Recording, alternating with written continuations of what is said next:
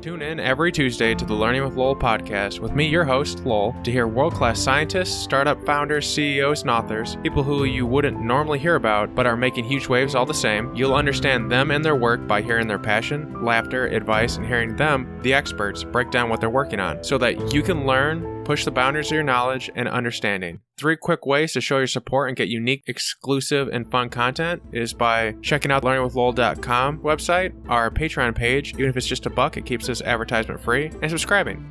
Today we are joined with Sy Montgomery. She is an amazing author of such books as The Soul of an Octopus, Birdology, Journey of the Pink Dolphin, Tamed and Untamed, and her recent book, How to Be a Good Creature. She's written 20 plus novels. She's a best-selling author. We get into her writing, journeying around the world to write about these animals, where she wants to go in the future. Give some of her books a try. Try them on Libby or what have you if you want to save a couple pennies. And if you like them, buy them. That's basically what I do. I try them for free at the library, and then if I like a book, it goes on my shelf. It's like the best compliment I can give.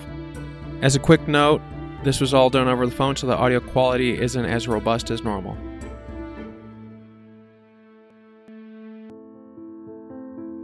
All right, so first question would be, because you've written, I don't know, I have like your website in front of me, and you've written children books and adult books, and you've probably written probably a dozen of them at this point.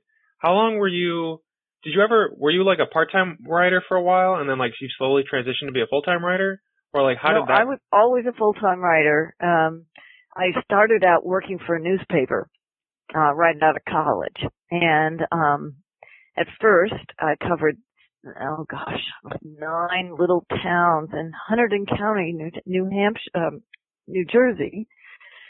And after a year, parlayed this into the position I really wanted, which was covering science, medicine, technology, environment.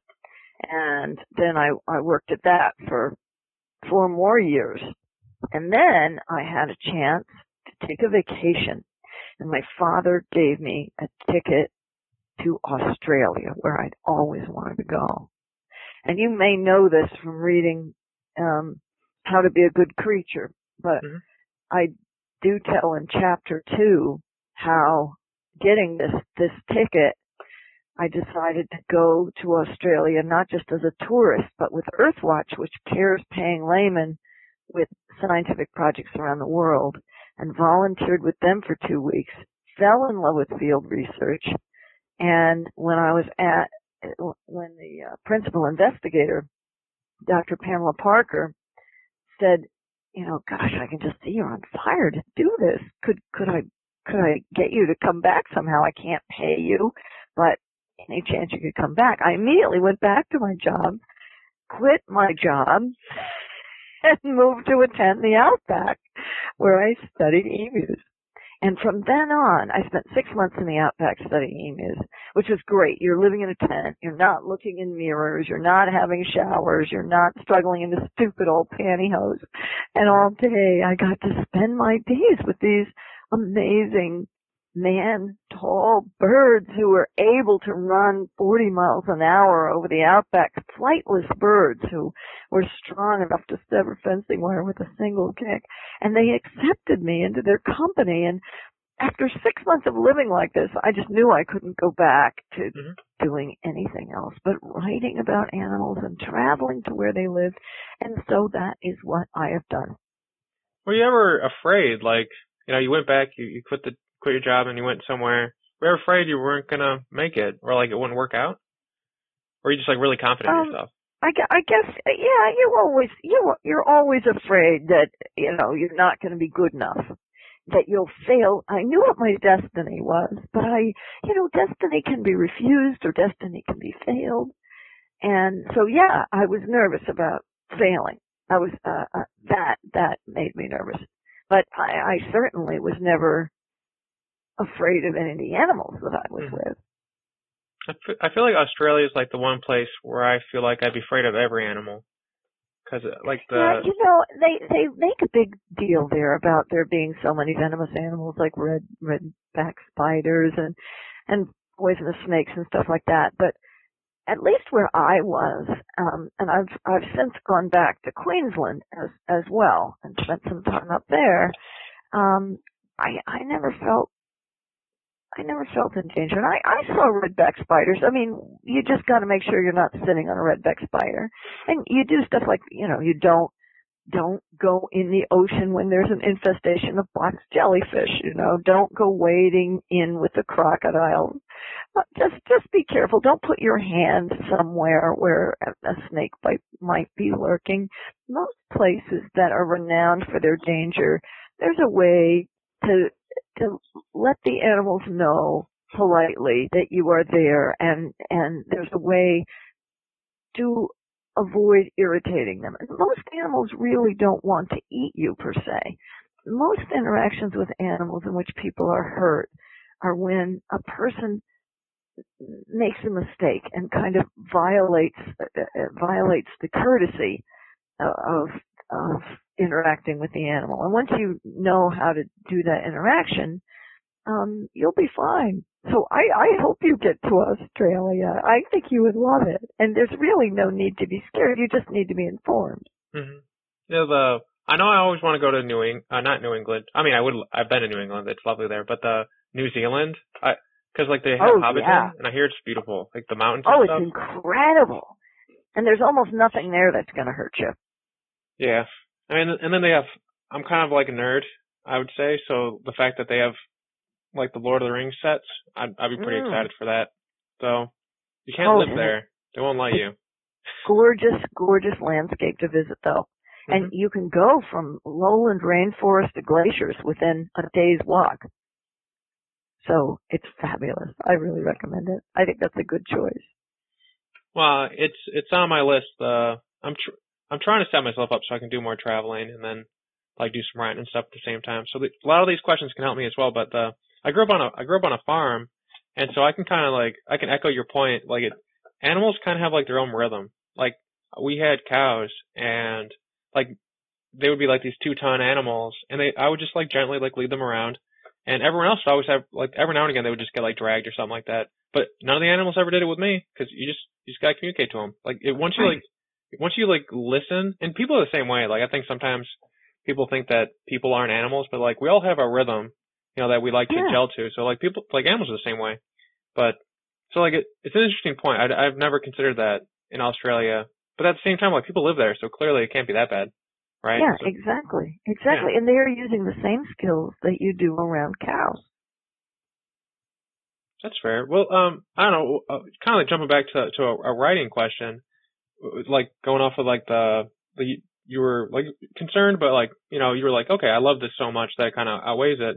Was there ever a moment where like you knew like, okay, like this will work? You know what I mean? Like, the concern's gone, maybe like your third published book or what have you. Was there ever like a moment where it's like, oh wow, this is great? It was like last week.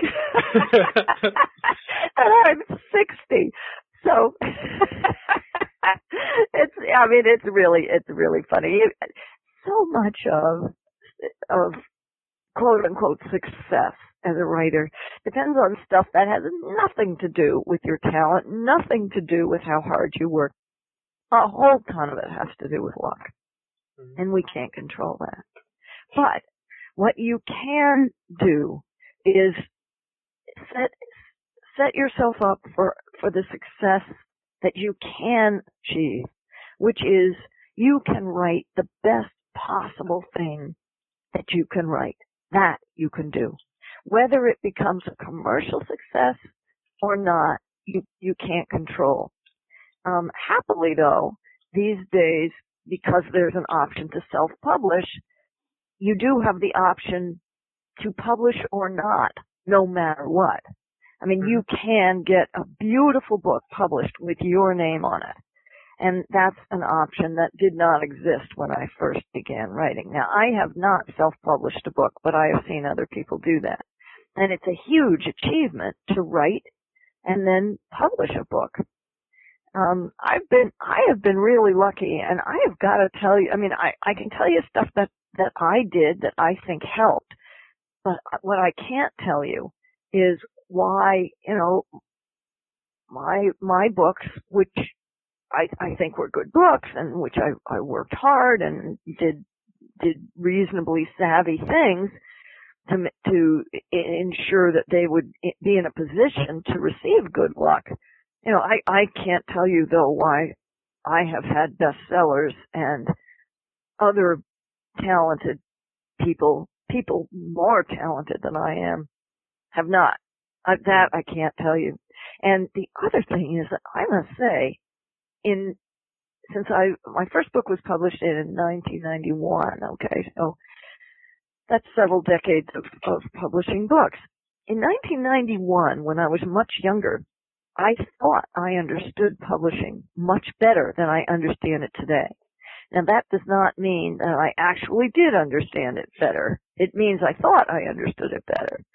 But it's very possible that I did understand it better because it made more sense or it was more simple than it is today. But I know for sure that today, with all the experience that I've had and all the good luck that I have had, I can tell you without a doubt that I do not understand my industry and I do not understand what makes a book a success.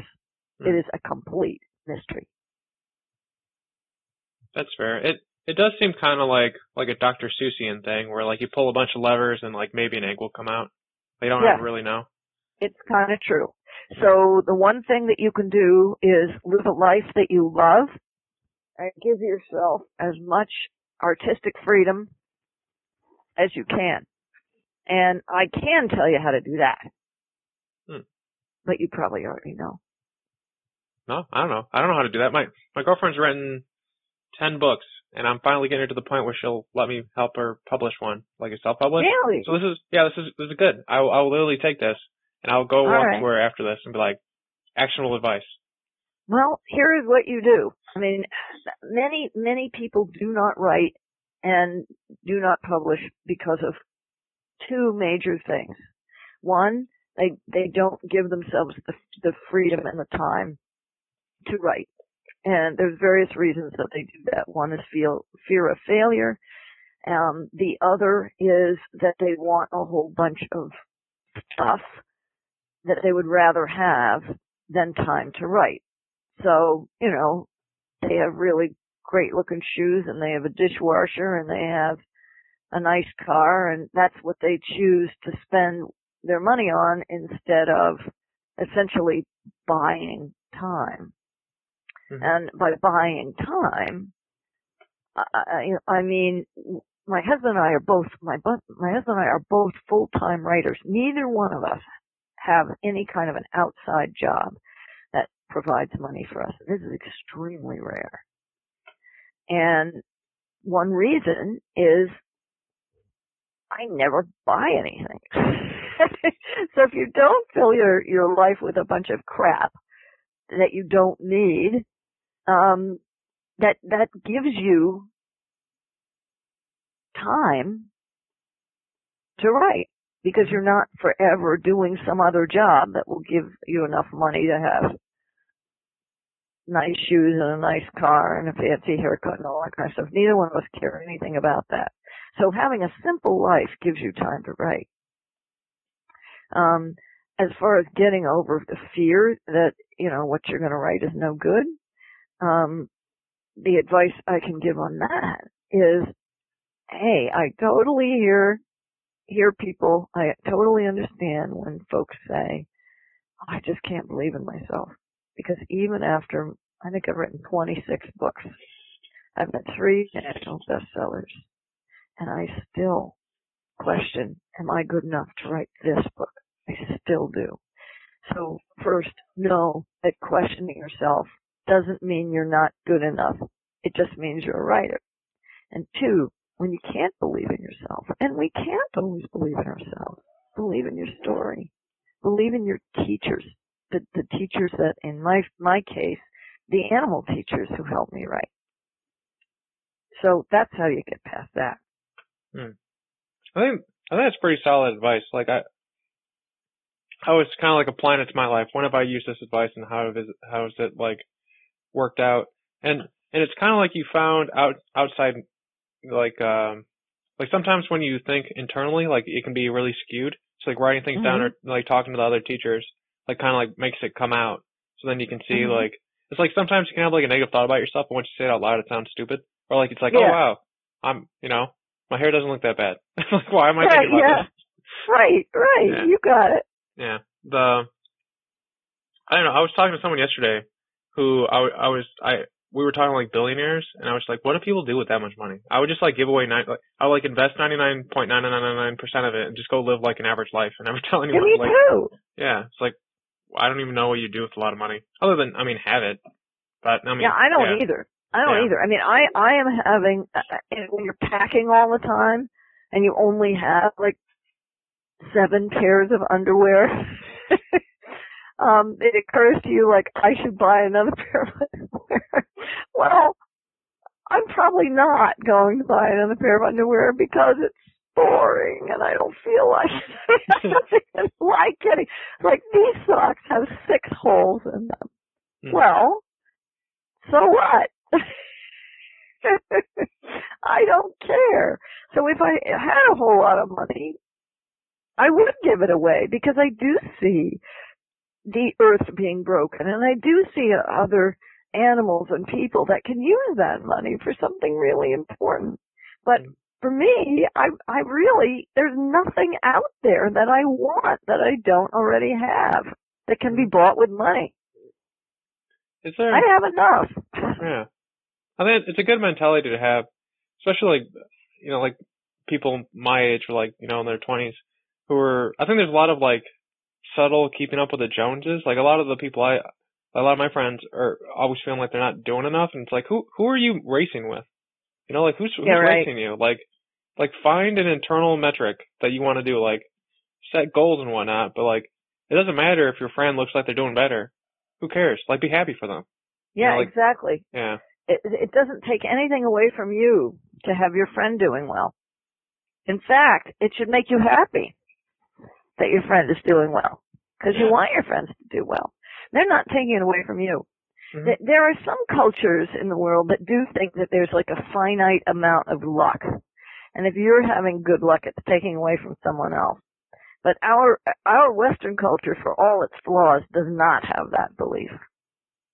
And then you think of what every great mind ever in the history of the world, men and women, what they call sadhus in India, to bodhisattvas in Buddhism, to, great thinkers, every single one of them, without exception, tells you that money is not important. There is no one who tells you that money is important. They all tell you it is not important. So who are we to question that? And why do we question it? Because it's completely true. I mean, obviously, if you're starving, you need some money. Mm-hmm. But money is totally not the route to happiness. And studies show this, too. People with the most money are generally not very happy at all. Mm-hmm. And when they are happy, it's not because of the money. Well, they're happy because of something else.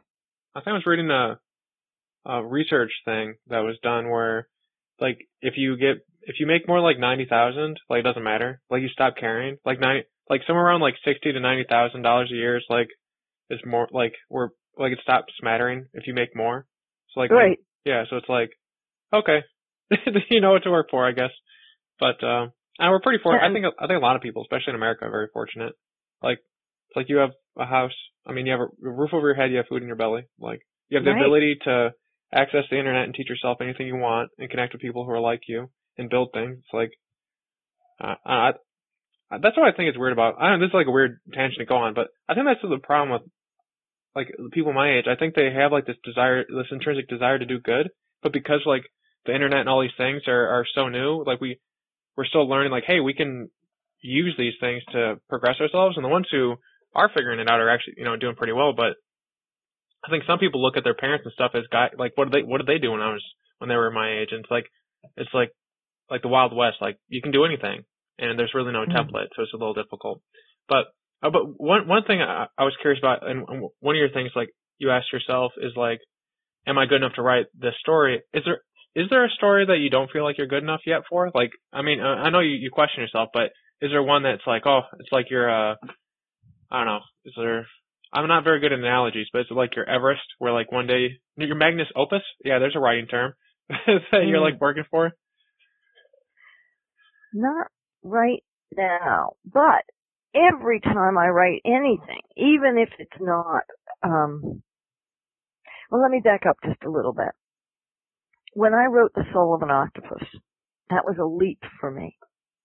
It was a leap for me because before I had not written an adult work about an animal who was not a vertebrate or a mammal. Well, actually, I'd written about birds and birdology, but I had not written an adult-length book about someone who was not a vertebrate. Becoming friends with someone who was an invertebrate, a whole other classification of being, and a marine invertebrate who is more different from us yet, that was a leap for me. And writing about the consciousness, the mind, the soul of a marine invertebrate was a huge leap. And I would not have felt confident writing that book before I did so and began to write it in 2011. I finally felt ready to write that book. But I could not have written that book right out of the chute. My first book, which was published in 1991, was a book about people and animals very much like ourselves. It was about, the three women scientists who studied the three species of ape most closely related to humankind. And that seemed like a very good place to start. Mm-hmm. Because, I am a human female, so I know a little bit about what that feels like. And I am a primate, so I know a little bit of what it might be like to be a chimp or a gorilla or an orangutan. And my first book was about the relationships that these three women had with their study animals. So, having already studied the emus in Australia by the time I began writing that book, I knew a little bit about forming relationships with your study animals. So I had experiences under my belt that were going to help me understand the new truths that were going to be revealed to me in the course of that book. When I started on The Soul of an Octopus, I had decades of work with a variety of animals, but it was still a new beginning for me, and so that was a big deal. So I kind of don't know too much about what's ahead. I've got several projects that are underway right now, but none of them are radical departures. Mm-hmm. What I do know that I need very much to do is take it a little bit easier after the last bunch of years that I've had have been, the sword of Damocles hanging over my head, hanging by a hair, deadlines at every moment. And I realize that, I should pull back just a little bit. I'm now 60, which doesn't mean that I'm old, but it does mean that life when you're young, you want so much to give back. You want so much to give some accomplishments in exchange for all the air you're breathing and all the food that you're eating. And, you want so much to make your life an instrument of thanks and you want your life to glorify the rest of all life. And I still very much want to do that. But I also realize that the Creator also gives us this beautiful world so that we can enjoy it. And I've certainly been enjoying my life, but I need to slow the pace a little bit down. Mm-hmm. Maybe just for a little while. And not work on 6 books a year. Yeah. Well, you deserve it. I think everyone should have some time. Even everyone should take like some time, like travel and find a spot. Especially because like you never know when your home will be. You know, like you might like go over, you know, like hiking through New Zealand and you find like this little spot of land and you're like, oh, this feels like it could be home for me. And then it ends up being where, you know, that's what, when you're out like traveling the world, you're like, oh sweet, I like seeing all these things, but can't wait to get back to my nook or what have you. Yeah. And I have a home that I love very, very much, and I'm feeling like I see too little. And here in Hancock on our 8 acres of land with our darling border collie and our only 3 hens because the foxes have been through, and my husband who I see far too little of these days, and I love being here too. Mm-hmm. So I just got to find a slightly different balance than what I've had, and that may be the personal challenge ahead for me.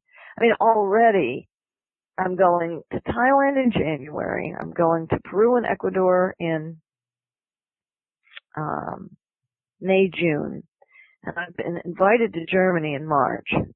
And I have a bunch of speaking engagements all over the country between then and now. I still have to finish the book tour for How to Be a Good Creature. Mm-hmm. So that's a little crazy. And I have 2 books that I've written them, but you know how it is with books. Just because you wrote them doesn't mean you're done. There's all the editing to be done. There's selecting the pictures and placing the photographs and okaying the layout and writing the captions, and then there's the book tours. Mm-hmm. So I still have all of that to do for 2 books which I've already written, and then a book I'm going to write on giant manta rays that has a whole expedition that needs to be planned for the spring, and it's scuba, so I've got to brush up on my scuba skills and yada yada. You kind of get the idea. There's a lot going on. Well, you know, you could pick like maybe like 1 per season. Like if there's like a really big seasonal animal in like the fall, like that's your animal instead of 6. That would be good. Decreases it by a third.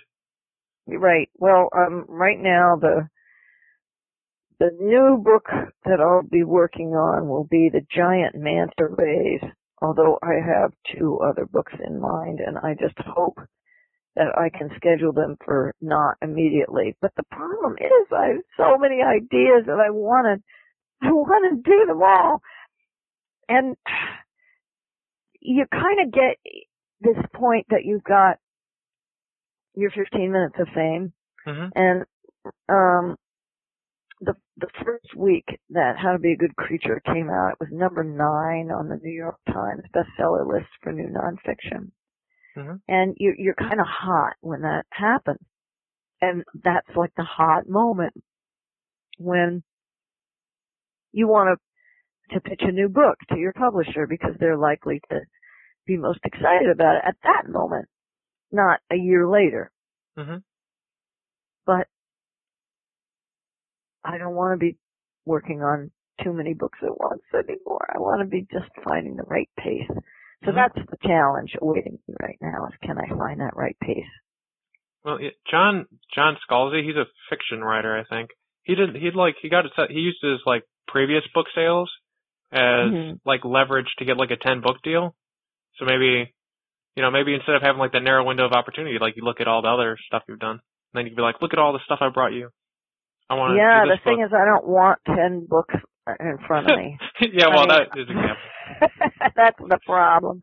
I mean, I don't want to have 10 books ahead of me, particularly since you also want to have some time to be free for serendipity to find you. Because there may be a book, the idea there may be another idea waiting for me out there. And if I don't have a little bit of, air and space between projects, I won't be able to take advantage of that opportunity. So I think it's a skill I haven't yet got. As a freelance writer, for the longest time, particularly when you're young, you kind of have to say yes to everything. because you don't know when you're going to get another opportunity. So I said yes to a lot of stuff. Oh gosh, sorry about this. This is the jet lag from just getting back from Barcelona late on Monday night. I normally am not too jet lagged, or maybe I am and I just forget that I have it. But this wasn't, I've had 2 big cups of coffee and I'm still a little bit yawny. It's not talking to you that's making me yawn. It's just jet lag. You're doing great. I didn't think you were bored. I know you're jet lagged. Like, it doesn't come across. Like, oh, good. Like, it's also, I don't know what time it is there. I mean, it's still it's over here, it's like 30 minutes till noon, so, I don't know. Yeah, right here it's 30 minutes to 1. Okay. Well, I know college students that don't get up until 2 p.m. I don't know. It's weird. It's like the weirdest thing. I don't know. I like a very specific set schedule for my sleep and wake time, but I don't know. That's besides the point.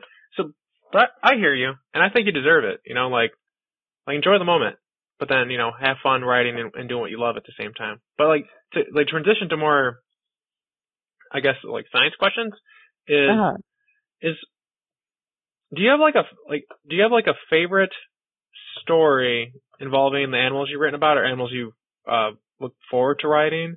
That this probably wouldn't be a look forward to question, but any ones that you've written so far that like you had to like leave the story out. Like sometimes you have like a narrative and it's like, oh, this story's really great, but like doesn't fit it, so you have to edit it out. Well, there was one in Soul of an Octopus that just didn't make it in that was kind of interesting. And this was when I had a pretty venomous octopus stuck to my hand. It was a red octopus. They're a small octopus, and their venom won't kill you, but it is flesh dissolving. And the only way to denature the protein in their venom is to take boiling water that will give you a 3rd-degree burn and pour it into the wound. So it's not a good thing to be bitten by these animals. Well, I had one glommed onto the palm of my hand. And their mouth, as you know, is in their armpits. So when they're glommed onto you, there was a mouth with the beak and the venom glands right up against my skin. And I was thinking maybe I should get the octopus off. So, what happened was, I think we both kind of wanted to touch each other, but then once we were touching, we were both scared. So, we both kind of came to that conclusion at the same moment. And so she left my hand, but she was so frightened that when she left my hand, she inked. I'd never seen an octopus ink before. And what happened when she inked was my eye instantly went to the blob of ink, not to the octopus.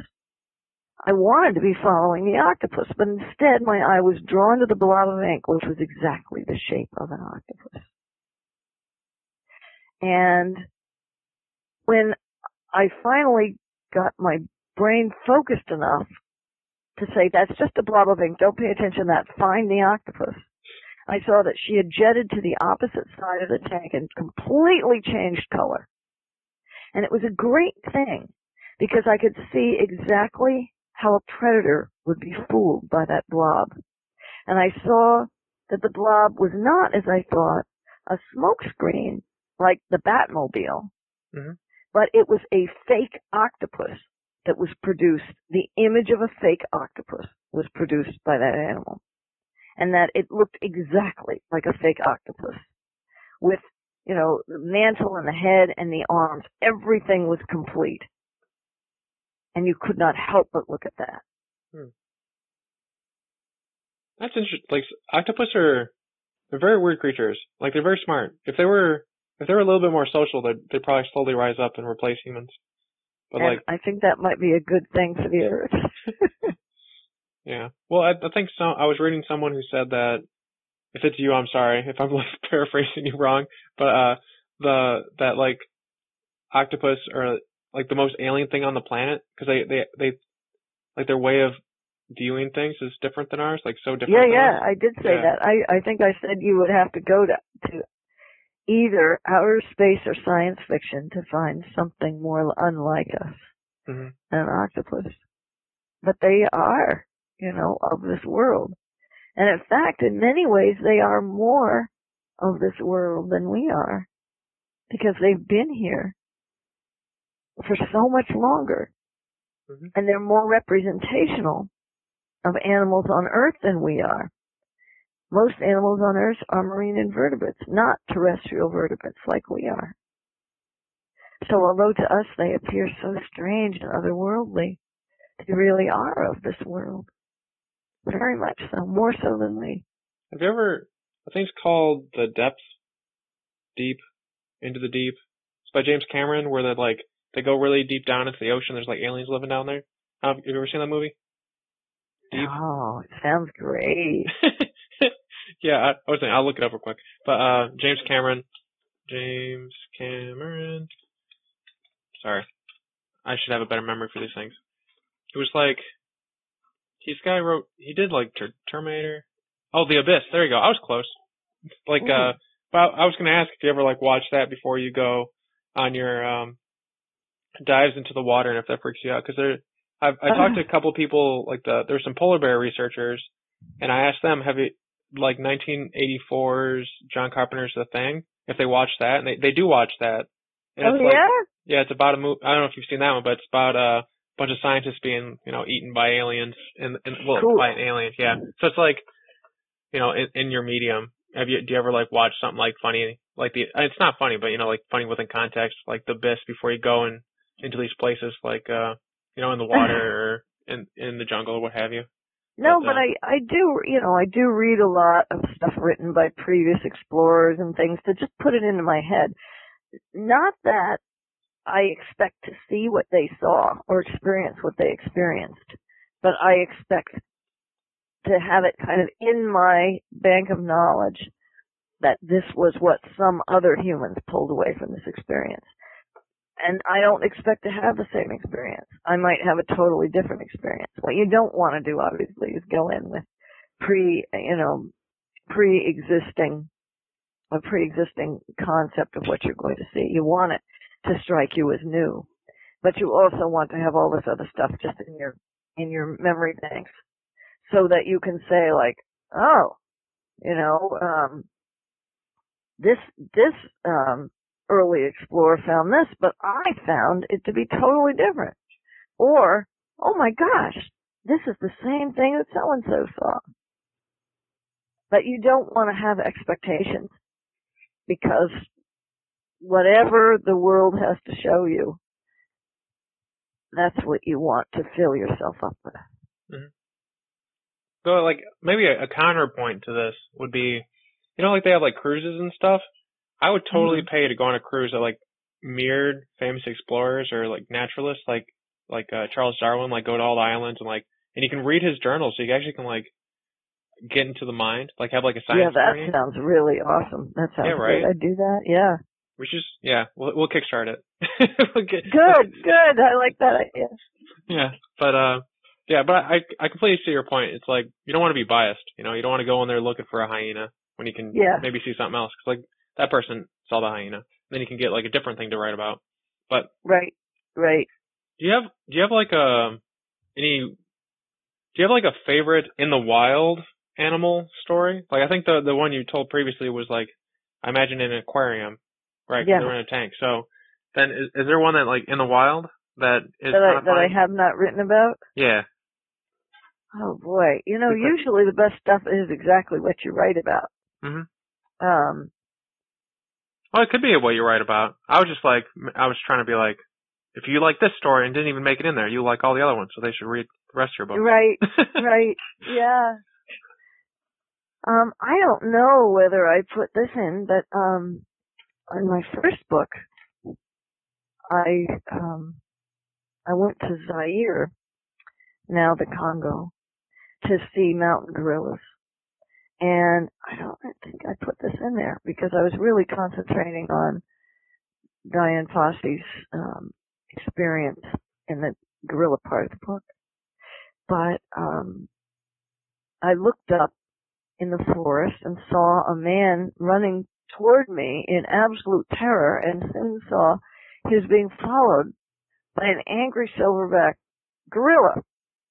So naturally this caught my interest, particularly since he was coming toward me. And I could see what his problem was. He was, when you run away from a lot of animals, including gorillas, they can't help but follow you. And if he did not stop and do the proper thing, it was very possible the gorilla would catch up with him and bite him badly. And it was also possible he would run up to me and the gorilla would think that I too needed to be bitten. So, fortunately I speak French and called out to the guy and showed him what to do, and this is what we did. You stop, you hit the ground, bending down. You do not look into the gorilla's eyes, which is threatening. You look down, almost like a person bent on bended knee before a king. And what the gorilla did was he stopped short. He stood up on his hind legs. He pocked his chest. Pock, pock, pock. He dropped his jaw. He let out a scary noise.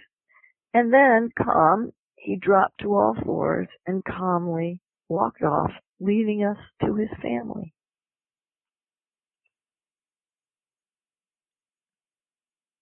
That's pretty hard. I don't know if I know you have to do it in that moment, act that way, but that animal could easily, cause a lot of damage.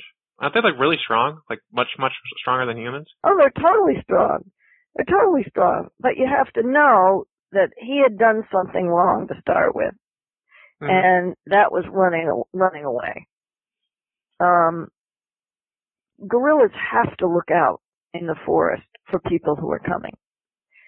There's always a sentry whose job it is to watch out for danger. And if they see you and think that you're dangerous, they will chase you if you run. Now, a lot of times, if they see you, and the forest is so thick that they don't see you at a great distance, they see you very close. So the forest is so thick that if they see you, they're likely to let out a roar. They're likely to stand up on their hind legs so they have a better sight of you. And this is what makes people run, because they're scared. But what you have to keep in mind is you're in their territory. And if it was a person and you were just looking out over their back fence or wandering around their yard, what you would immediately do is say, oh, geez, I'm so sorry, I didn't mean to intrude. And that's what you're doing with your posture when you stop running like you're a thief or a criminal, and you turn around and you bow down and say, oh, I'm so sorry, you're the boss here, not me. Please forgive me. And they will forgive you. That makes sense. Because I can imagine from the animal's point of view. Like if someone was in my backyard and they were running away from me, I'm like, they just stole something. What are they doing here? Are they hurt? Right, they hurt someone? What's going on? So then I want to know.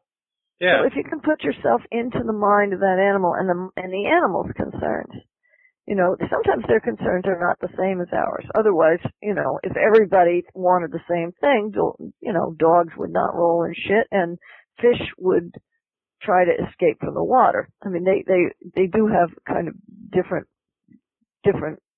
ideas of what's a good situation than we do. But the more you can put yourself in the mind of an animal, the less likely you are to do something that will irritate them, and the safer you're going to be. This reminds me of a documentary I just watched where, this kind of reminds me. It's a very Kevin Bacon type of reminding, where it's 7 degrees of separation, but they were talking about these warrior apes, where there's a colony of apes that's 150. They're huge. They're not normally that big. They're normally 30 or 40. Wow. This one has it's massive. And some of them, I don't know, it's really interesting because they were watching them for many years. And there was the 3 top ones, and everyone kind of knows their hierarchy, which is there's so many, so that's kind of intense. But this is an entirely different point than what I was going to make, but I really like this fact. But there was the top one, and there was the second place one and third one, and the second place one was very social. He was very he developed bonds with people. But the third one, he was this really aggressive guy. And so eventually the aggressive guy beats up the top 2, and then he's the top one. But no one really wants to listen to him because he's a jerk. So the social one, he like gets all of his friends together and they beat him up, and then he's the alpha. But like, oh wow, I always like that story when you know, like when you imagine, which I don't know if you're familiar with the Hamilton musical, but I kind of see Hamilton as like a little bit of a like that aggressive guy that like works his way up, and then he got beat by Thomas Jefferson, which is really more of like that social guy that developed those connections. So I was like looking at animals and seeing like what can I pick out about human behavior as well. But I think that's one of them. Yeah, I think that's one of them. Cool. That's cool. Yeah. Have you ever done any parallels like that, or like when are you trying not to anthropomorphize, if I'm using the right word, or do you like to try to see the animals as like from their point of view as much as possible, or do you try? Oh yeah, absolutely. I am as interested in the things that make us different as the things that make us the same. For instance, an octopus can taste with all of its skin, including its eyelids. What the hell is that about?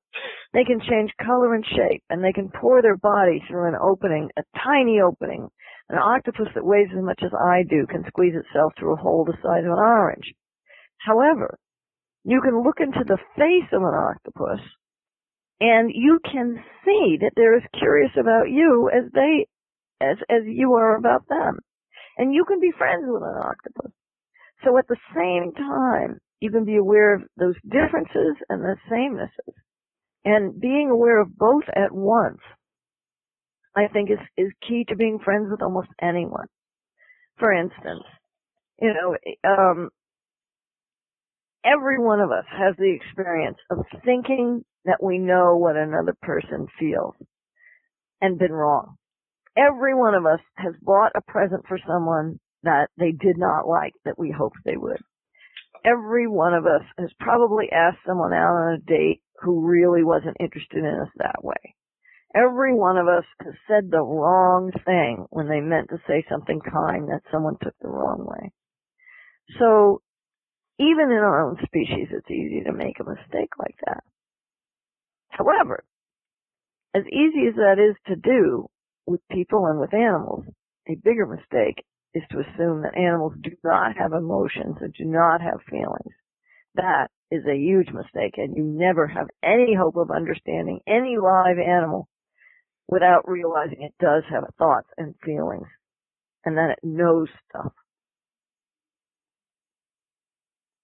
Yeah, I think there was I think this story, it made me think of when like the debate on how did dogs become domesticated, and there was there's this guy talking about. I think of weird things. I don't know how connected this will be to what you said without me like explaining my thought process, but it made me think of this the story like this guy in modern time was up where like the wolves hang out, and like the wolves don't eat people, they just they were like rabbits and stuff, so they kept being like, hey, who's this guy, and like hung around him enough, and so eventually they would just like walk around with them, and it's like, oh, they just kind of like like the dogs at the very least, like they kind of like self-domesticated themselves because they were so curious, like, oh, hey, this guy's nice, and he leaves the scraps. Right. It's probably how that worked. But yeah, if you always see it as like the fearful, or like oh, they're gonna try and eat me because they have giant teeth. I mean, they could do it if you're mean to them, or if they're really hungry. Yeah. Right. But yeah, I think you're right. Yeah, I don't know what point I was gonna try and make there. It just reminded me of it, and it's a really weird story because I mean, growing up on a farm, I've noticed like if you feed something and you're like really nice to it, they'll like follow you around. They're like, oh, okay, you're good to me. I'll keep an eye out for you, like make sure no one like sneaks up on you. So, right. Yeah. I don't know what it means about society. I wish more people would do that. Like sometimes I feel like sometimes people are like little like introverted, like they're very like self-centered, like, oh, how am I gonna succeed with life? And it's like, why don't you try to make a team of people and you all work together to make like work on conservation? Or I'd actually this week I came out with there's an episode on conservation where the guy has basically made a platform where you can go on there and you can basically say, hey, I have these skills. Does anyone need any help like in doing some conservation stuff? And you can actually like just all online like work with people to like develop things that makes the world a better place. It's really neat. But cool. Yeah, because like I think everyone wants to do. I would say most people, like I think 1 in 20 are psychopaths, and even psychopaths aren't bad people. Some of them are though. But like everyone wants to do something good, but they don't know how to do it. So like websites like that, it's like, oh, okay, I want to help with conservation. I can go on here, help my skill, like give out my skills, 10% or whatever a week, and it can help make the place a little better. It's not in your backyard. There's so many conservation opportunities in your own backyard. But is there anything like that in the sense that like missed opportunities that you notice like young people not seeing because like they haven't like sussed out all the paths that you found? It's like, I guess I'm like trying to wind that to a question on how can people, because I think like having your perspective on things is a positive one, and I imagine people listening in are like, oh, that's really interesting. I would want to do similar things, and they could read about you, of course. But like, is there anything that you've learned when it comes to animals other than what we've talked about, where it'd be helpful, like maybe just like getting a pet? Because I know a lot of people don't have pets or an animal. I like chickens. I'd love to have a pet chicken. Chickens are great. Yeah. Chickens are great.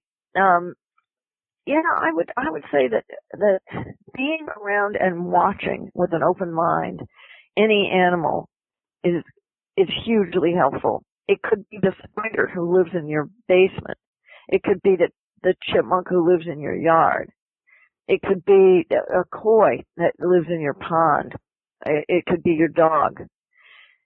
But just watch with an open mind and not try to bend it to your will. I mean, a lot of us, for example, have dogs, and we want very much for the dog to live in our human world. And there's certain things you do have to ask of your dog, like please don't crap all over the house, for example. Don't jump up on the old lady and break her hip when she falls down, things like that. But I see loads of people who love their dogs who won't let their dog spend time smelling the stuff that he needs and wants to smell outside. Let your dog smell what he wants to smell and watch and see what he enjoys. So, obviously there's certain things that your dog's going to enjoy that you need to curtail. You can't let him just run across the street after the squirrel when the garbage truck is coming on. And as much as he might enjoy rolling in that deer carcass, you probably really want to curtail that behavior. But there's lots of things that animals can teach us if we just let them do it. And watch it. And I would say it's also a good way to practice compassion, is putting yourself in the mind of another person or creature, one who's different from us. And this is a great way to see things new. And no matter whether you want to be a scientist or a writer or just a better citizen or a clergy person or just become more kind, it's a terrific thing to do.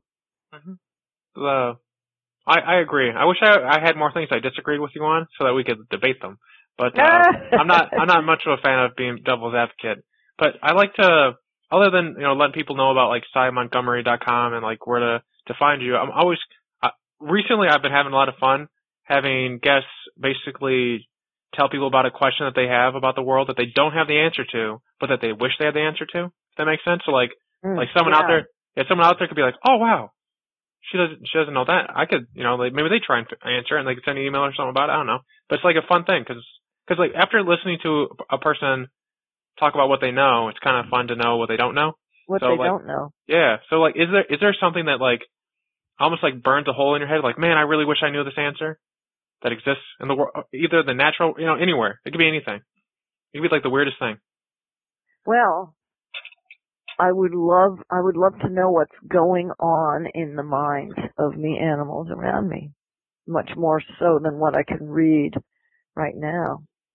I would really love to know. I'd love to know that more about, I would love to know what it feels like to be them. That's what I want to know the most. I want to know that even more than I want to know what happens to the soul after death. But I would love to know what happens to the soul after death. But I really want to know, what does it feel like to be an octopus or a dog or a rhino or a squirrel or a worm or a fish? I want to know that. And all of my work brings me a little bit closer. But unless I get reincarnated, I won't know. is if you had, I think that there's like a TV show in the 90s where like a woman could speak to animals. It's I don't know, there's a capybara, there's a guy that had a giant mustache. Anyone who's listening, remind me of what it is. But if you could pick one animal who you could like have a human conversation with, like you'd ask them questions, they could understand you and like respond back, maybe in like Squidinese or whatever. But like what do you have an animal that's like that would be the one? You could like talk with that one? Well, if it was an individual animal, I would love to speak with Thurber, just because I love him. He's my border collie. And I think we have a very good understanding of each other. But because I love him so much, I would love it if we could speak. I would love to be able to ask him when we're in the woods, like, who are you smelling? And how do you feel about that? Because he's, experiencing the real world through senses that I don't possess. Or that, I possess just such a lame version of it. But I'd love to know how he experiences the woods. I mean, I get down on my knees and try to smell what he smells, and I don't know what the hell I don't know what he's smelling. I'd love to know about that. But if it was a species, I think I would love to know what life feels like to be an octopus. Because here's an animal whose last common ancestor that shared with humans, it was 500 million years ago. And who tastes with their skin and changes color and shape and only lives for 3 to 5 years and has 3 hearts and whose severed arms can go off and do stuff. And I mean, geez, I would love to know.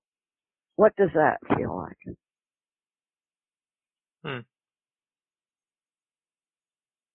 That's a good one. That'd be what I'd pick. Like, not being honest. Cause like, they're awesome. The only thing is, like, apparently if they eat, like, a big meal, they'll have brain damage because their brains are around their mouths. Like some of them. I had heard that if they swallow something too big, they can hurt their brain. Yeah.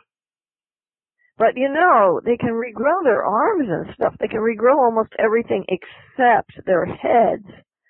So possibly their neurons can regenerate. And so maybe they recover the same way that a person with a head injury can sometimes recover. I hope so, anyway. Yeah. Because I would have damaged my brain many, many times when I see delicious dessert. So I was like, another, like, hopefully quick question, because I know we're coming up on the hour, but wow, I think someone just fired a firework. I don't know why would someone that would do that during the day, but, what are, not your books, but like, what are some like great books that you love reading? I think there's like a great book that's like it's like a tome on cephalopods. I read that in college. I'm not really good with names. I don't know if you can tell. I just know it's Well, there is an excellent book on cephalopods that was written by Jennifer Mather, and it's called Octopus. And there's another one written by